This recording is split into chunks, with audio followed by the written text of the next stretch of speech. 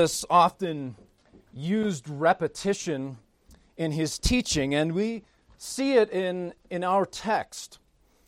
If you were listening, or if you look at verse 7, twice in that verse he uses the word understand. He says, "What I am doing now you do not understand, but afterward you will understand." In verse 12, he asks, "Do you understand what I have done to you?" Now, this is a Hebrew way of teaching, and it is significant. There was something that the disciples did not understand that they needed to understand. And really, the lesson is the same for us as his disciples. Today, do we understand that there is much about the work of Jesus Christ, that there is much about his gospel that we struggle day by day to understand and live in light of? At this point, the disciples had spent 3 years with Jesus, and yet here we find them, and there is so much they still do not understand. We know from the other gospel writers that right before this happened, do you remember what they were doing? They were arguing over who was the greatest. And Jesus, our gracious Savior, knowing that these men were proud and sinful and that they didn't understand, sought to help them understand the gospel, to show them what he came to do for sinners like them. And he does that in a sort of acted out parable from the table. A living picture of the gospel wherein he stoops down and he washes their feet. And friends, this reminds us that no matter how many years we have walked with Christ, no matter how many years we have been part of the church and heard the word preached, the gospel is not something we get and then graduate to other things. We struggle to understand the gospel. We struggle to live in light day by day of what Jesus has done for us. We so easily lose sight of him in our daily walk.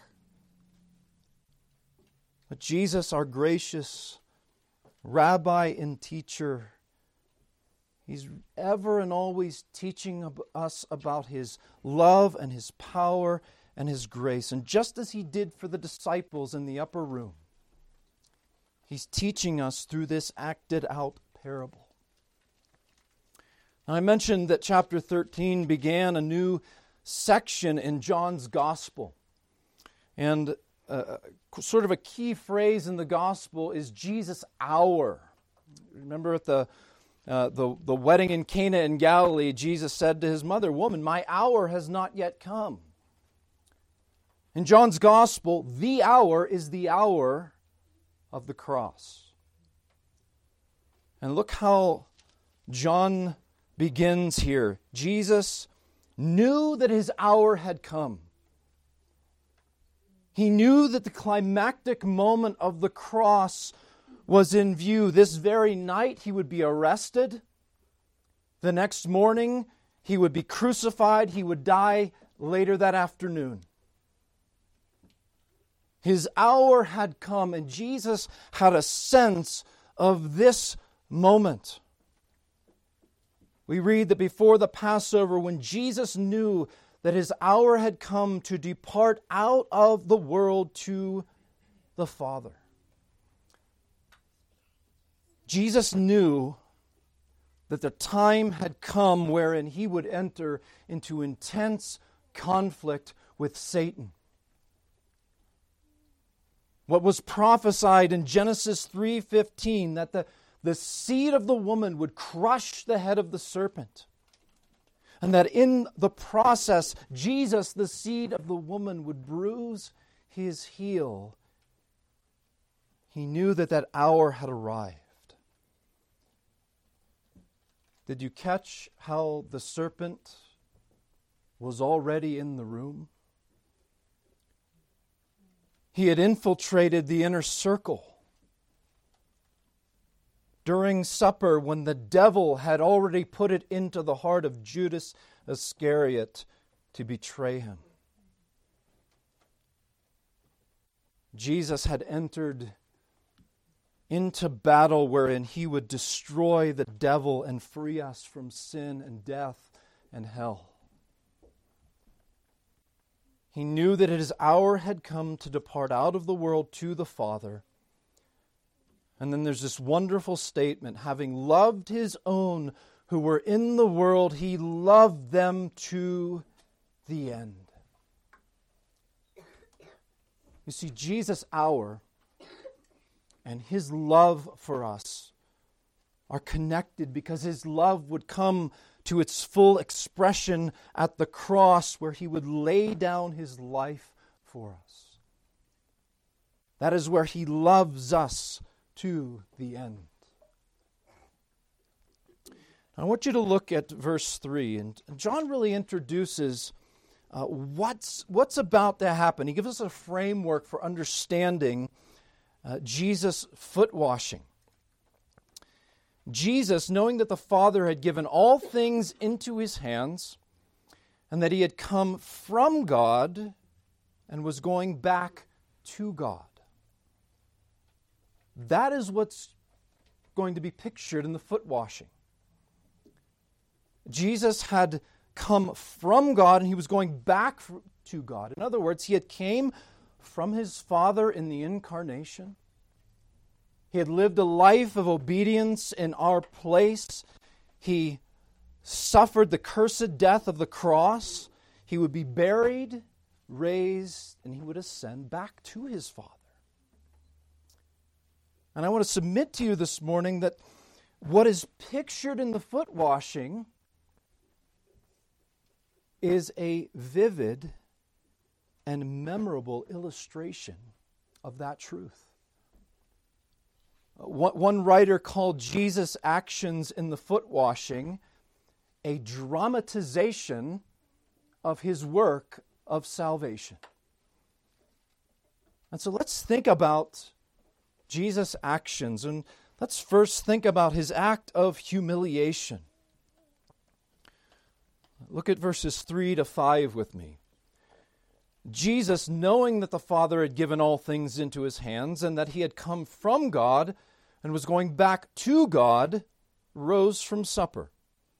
He laid aside his outer garments, and taking a towel, he tied it around his waist. Then he poured water into a basin and began to wash the disciples' feet. I think it's hard for us to maybe grasp how striking this was. This was an act of unheard of humility. Only the lowest servants washed feet. And here is the Lord of glory, the King of kings. And what is he doing? He's stooping to wash the feet of his sinful, proud disciples. Now I want you to put yourself in their shoes. No pun intended, because they didn't have shoes on at this point. How would you have felt? This must have been absolutely excruciating and humbling for these men. They were just arguing about who was the greatest. And if you're arguing about who's the greatest, no one's going to wash anyone's feet. They didn't even wash Jesus' feet. And now the King of Kings stoops to wash their feet. Imagine having your feet washed by the King of Kings because of your sin and your pride and your spiritual dullness. It must have been heartbreaking for these men. It must have been excruciating. And the pain and the awkwardness comes out in Peter's response when he says, "You will never wash my feet." And what he says in the Greek is, "Not in a million years, Lord." You see, it was excruciating because it exposed their sin. Jesus was doing something that they should have done. He was making up for what they failed to do. And you notice how initially Peter refused to humble himself. He didn't want Jesus to wash his feet. He didn't want Jesus cleansing, but we see Jesus graciously subdue him. You see, Jesus' act of love and humility was exposing. And there's a lesson in this for us. Because when we look to the cross of Jesus Christ, where He committed that ultimate act of humiliation, where He stooped to the lowest of the low for us, it should be exposing. And it should be painful. And it should be heartbreaking. Because the cross says something about us. It reveals our sin and our selfishness. It reveals what we have failed to do. It reminds us that Jesus was dying not for His own sins, but for our sins. And hear me correctly, yes, the cross should ultimately lead us to the comfort and the mercy and the grace of the Lord Jesus Christ. But not before we are heartbroken and contrite. Not before we, as Jesus said, mourn over our sin.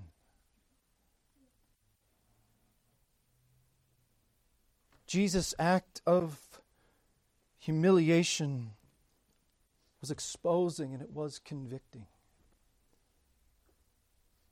And yet it was necessary for our cleansing.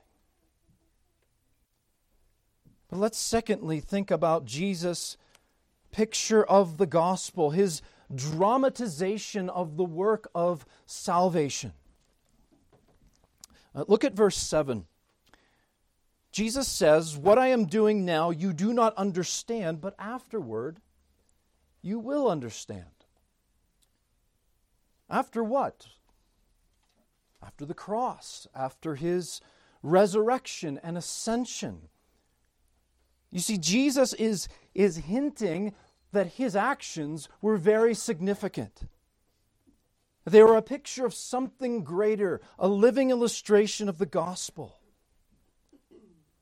He's saying to us, I know you struggle to understand what I have done for you, but let me graciously help you understand that you might see my love and my grace towards you.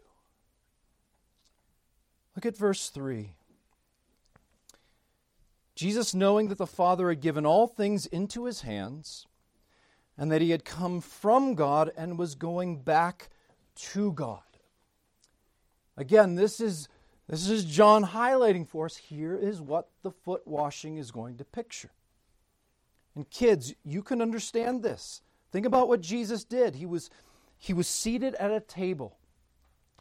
Seated at the head of the table. He was in charge. He was in the place of authority. What did He do? He left that place of authority, stooped low to cleanse. When He was finished, He took up His place again. And that's the pattern here. And maybe this afternoon when you go home, read Philippians 2. And it's pretty amazing how Jesus' actions coincide with Philippians 2. Now again, Jesus would have been seated at the head of the table, the place of authority, the king's place. And He, in verse 4, He rose from the table and He laid aside His outer garments. He humbled Himself. He left His exalted position at the table and He humbled Himself to serve and cleanse those he loved. It's what Paul said in Philippians 2. That Jesus did not count equality with God something to be grasped. But what did he do? He humbled himself and he took on the form of a servant. Listen again. He laid aside his outer garment. I should say this before I go on. We're used to footnotes. Most of us have study Bibles and they're heavily footnoted. You get a footnote, it'll say, see this verse back here, see this Old Testament verse. Well, the original Greek text didn't have those things, but what they did do was have literary footnotes. They would use a key word or phrase to make the writer think of something else. And that's what John does here. When he says Jesus laid aside his outer garments, John is using the same word that Jesus used in John 10 when he said, I lay down my life that I may take it up again. See, John is saying, do you see this? Do you understand? But then the picture continues. He laid aside his outer garment, and taking a towel, he tied it around his waist. Now again, only servants did this sort of thing. And in fact, the word for towel meant a servant's towel. So what did he do? He essentially took off his outer garment and he put on a servant's outfit. Here is Jesus, in the words of Paul, taking the form of a servant. Here is Jesus, in the words of Isaiah's prophecy, being the suffering servant, donning our flesh, made in human likeness, stooping low, wearing the servant's outfit. But he stooped even lower and he washed, he cleansed the disciples' feet. Now, kids, everyone wore sandals then, and so feet were stinky and dirty and gross. Most adults here don't even want you to look at their feet. This was a tremendous act of humility. But how far did your Savior really humble himself? To the point of death, even death on a cross. That's how low your Savior stooped, that he might save you and cleanse you. That's how he loves you to the end. You see, Jesus is picturing his humiliation, how he let go willingly of his exalted position, laying aside the manifestation of his glory, and he stooped low to save, to cleanse undeserving sinners like us. He suffered the most humiliating death known to the world. He was crucified, literally having his garments laid aside. Crucified naked and accursed of God, all because he loved his own who were in the world. But his humiliation didn't last forever. Look at verse 12. He put his garment back on, and he resumed, or he took up his place again. And what did he do? When he resumed his place, he started to teach them. What did he do? He took up his place again at the head of the table. He resumed the king's seat.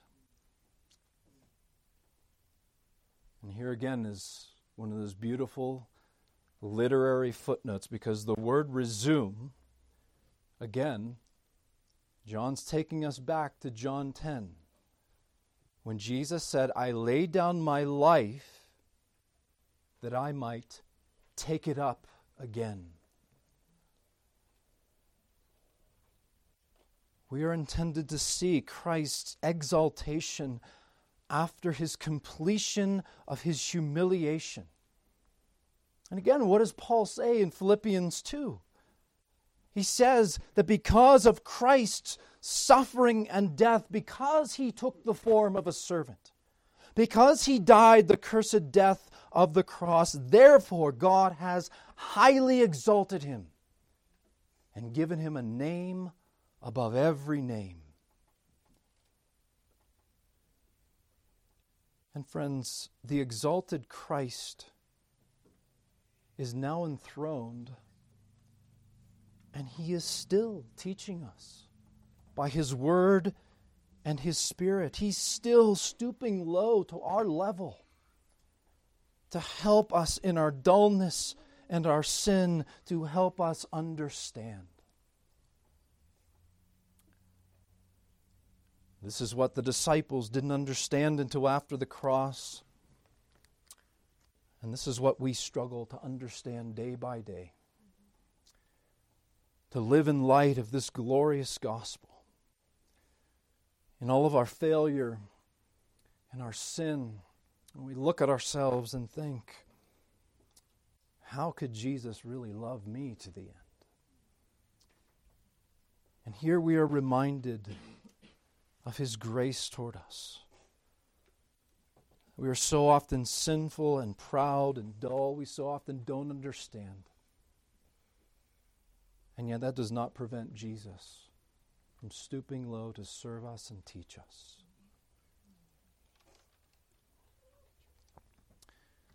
So this is Jesus' picture of the gospel, reminding and teaching us of what he has done for us and what he is still doing for us. But lastly, let's think briefly about his example for you. Jesus clearly says here that he has left us an example. In other words, that we too should take on the form of a servant. We should serve others. And here we are reminded that we cannot really become true servants until we have fixed our eyes upon the cross of Jesus Christ. Until we see the true servant who laid down his life for us, until we are reminded that we are sinners and we are humbled, and then we are in a place to serve. And again, Philippians chapter 2.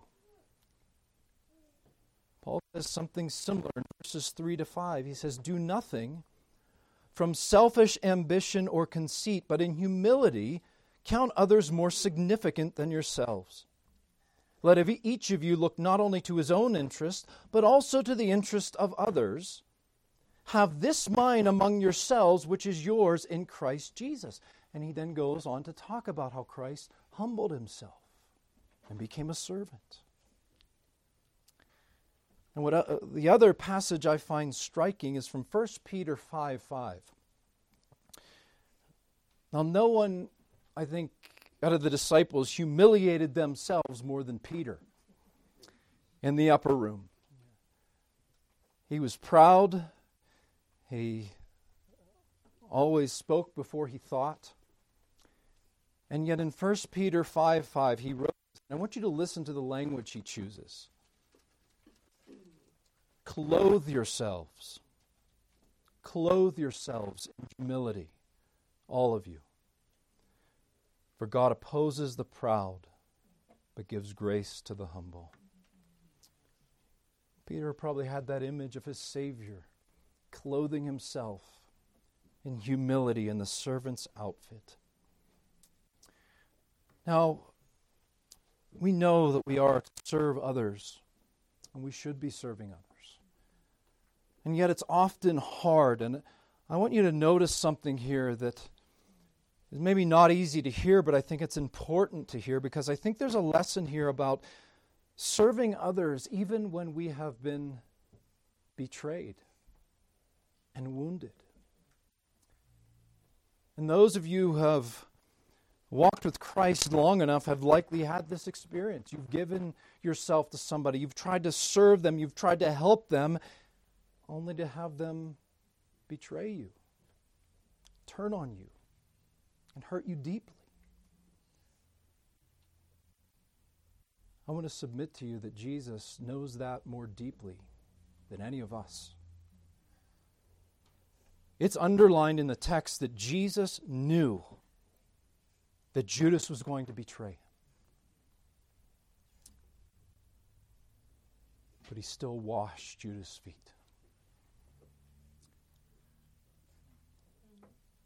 And Jesus didn't just go about this in a sort of mechanical way, saying, oh, well, this is going to fulfill Psalm 41. This caused him great pain. Verse 21, after saying these things, Jesus was troubled in his spirit and testified, truly, truly, I say to you, one of you will betray me. And that word troubled means to be greatly shaken. Our Savior was heartbroken over the fact that one he had loved and served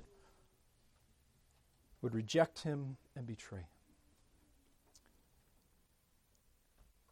And friend, if Jesus, the sinless King of Kings, still stooped to wash the feet of a traitor, how much more should we as men and women, boys and girls, continue to serve even when we have been hurt and wounded? And we could think about it this way, in a way, do we not betray Jesus every day in our sin? And yet he never stops loving and serving us. This is the gospel lesson from the table. That Jesus left that exalted place with the Father. He donned our flesh. He became the suffering servant, living that life of obedience we never could have lived. And he stooped low to the point of death, even death on a cross. He was buried, but he was raised and enthroned again to the highest place where he continues to serve us and teach us and love us to the end. Let's pray. Our Father and our God, we do confess that we are slow to understand. Lord, we struggle day by day to have our eyes fixed upon Jesus. Lord, we struggle to understand the gospel and live in light of it. But Lord, we thank you that Jesus, our great prophet, priest, and king, still ministers to us by his word and spirit. Lord, would you draw us to yourself today? Lord, as we behold your cross and all that your Son has done for us, would you cause our hearts to well up with love and worship? And would you implant deep within our hearts a desire to be like the one who came not to be served, but to serve and give his life a ransom for many. Lord, make us like Christ. Make us humble servants in your kingdom. And we pray it might be for the glory of our great King Jesus, in whose name we pray. Amen.